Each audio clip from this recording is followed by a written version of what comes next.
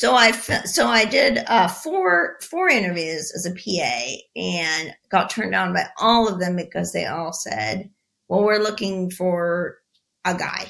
And within a year, I became Fran Drescher's personal assistant.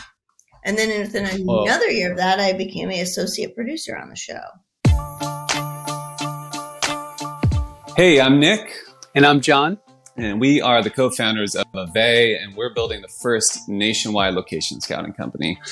We've been fortunate enough to work with some incredible producers every single day, both on our Ave team and as clients. And they are truly amazing, unsung heroes working behind the scenes to make miracles happen every day on shoots. And this podcast is all about highlighting them and just uncovering their stories and telling their adventures. So we're excited for you to join us, and let's get started. Today, we're talking with Jen Ansel. Jen has worked as a producer specializing in music videos and multicam live performance productions for over 20 years, working with top artists ranging from Gwen Stefani, Pink, Eminem, Reba McEntire, John Mayer, My Chemical Romance, Blake Shelton, and our personal favorite, Jimmy Eat World. If you want to learn more about Jen, you can explore more of her work at tinyterrorproductions.com. I started in the business in Los Angeles. I went to film school at NYU and moved to LA right from film school. And I got a job as a PA on The Nanny, the TV show with Fran Drescher. I did four interviews as a PA and got turned down by all of them because they all said, "Well, we're looking for a guy." And this is the 90s, so you could say that back then. You're just too small. We need a guy that can carry stuff from the stage to the production office and so on and so forth. And I kept getting turned down. And my last interview was on The Nanny. And so I was like, God, I got to figure out how to get this job. So I went up, I did the interview, and the producer, Kathy Landsberg, who is actually now here in Nashville, and we're still friends, and Janice Mintzberg, the PM, both women, they were like, "Well, we hate to say this, but the truth of the matter is the production office was 2 stories up, 2 flights of stairs. The stage or sound stage was way across the lot.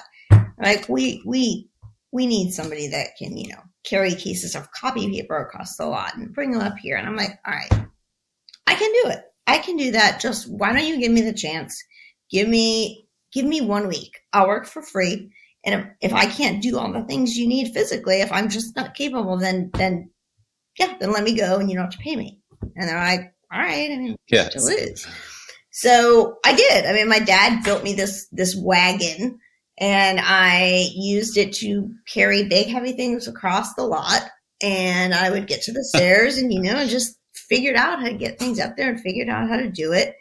And within a year, I became Fran Drescher's personal assistant. And then within another year of that, I became an associate producer on the show.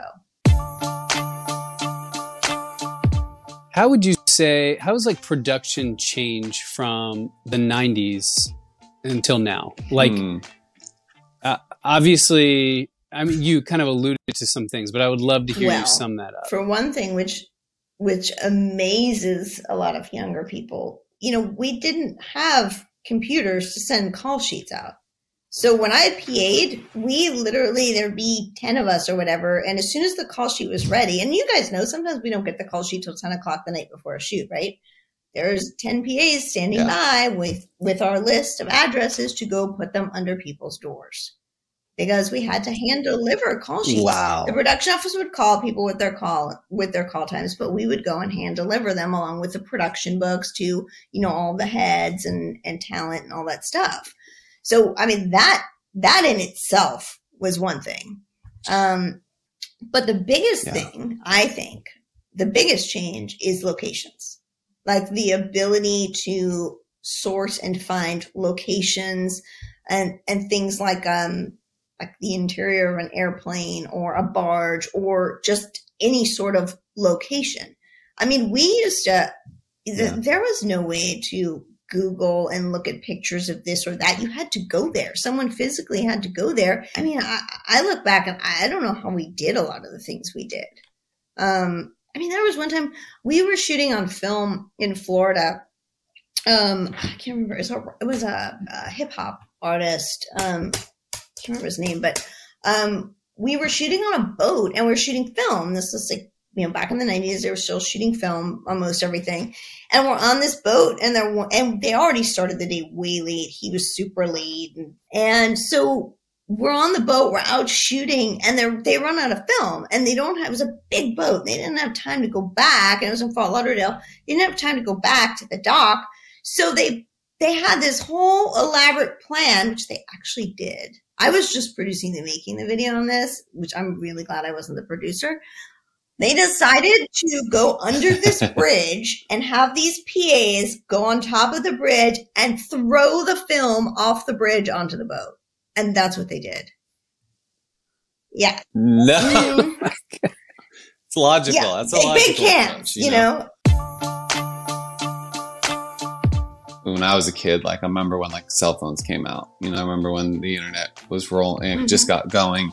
But production wise, as you talk about this, pre-internet phase of production or season of production, is there anything that is nostalgic about it for you at this point, or you feel was extra, I guess, magic that could happen back then, just because it was, like you're saying, you're filming one film and you're hoping that it turns out, you're hoping that you're getting something that looks the way it's supposed to, and you just don't know. There's something, I think, kind of magic about that. Obviously more stressful, obviously more difficult, but how do you feel? Is it, you're just happy to be done with it and happy to be where we are today with technology, or is there some bittersweet? I think it's bittersweet. I think, well, for one thing, the reward, when I do a multicam live show and we've got all the monitors up and we're watching all the cameras now, it's okay, it feels great. I still love it and I still get an adrenaline rush from live stuff, which is why it's my favorite thing to do.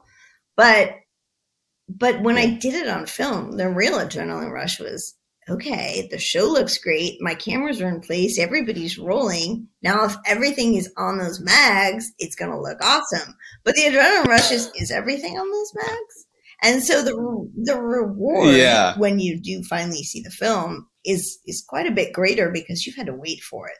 It's not, there's no instant gratification. Yeah. Back then there wasn't. So there's something to that. And I'm an adrenaline junkie. So I guess I miss a little bit of that. How did Tiny Terror, your production company, originally come to life, and what do things look like now? When I moved to Nashville in 2004, and then I started finally, I took a lot of meetings because I had all the record label clientele out in New York and LA. But when you moved here, I thought, that would just translate right over and I would just work with the people at those labels here. But it didn't work that way. It took a while for me to kind of get my foot in the door, regardless of, the experience I had and the reel I had. It's just, I was an outsider.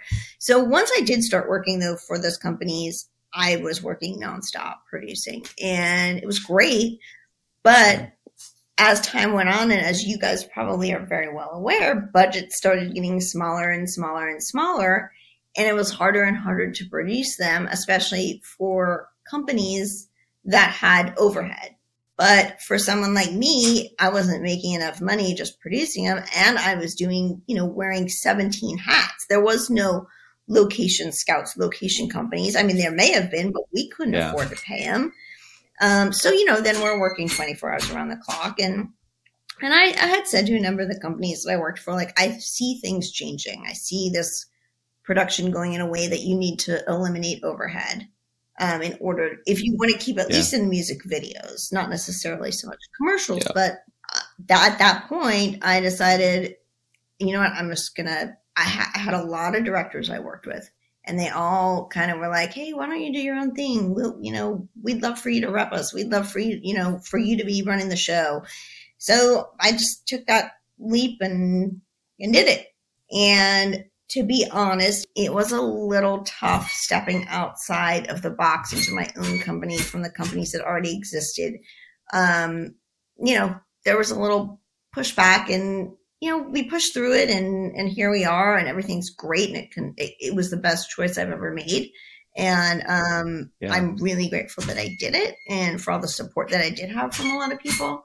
But it it was for the best, because as far as budgets went and as far as things go now, regardless of what genre it is, be it music or sports or television or commercials, I have the control to put more on screen if that's what I feel the project requires, because I control my overhead and, having it or not, so that I can actually make the best product, the product I want to make. Thanks for joining us for this episode of Producer Stories. We salute all of the hardworking producers out there, and if you need locations for your next shoot anywhere in the U.S., we can help at avvay.com. That's AVVAY.com. We'll see you next time.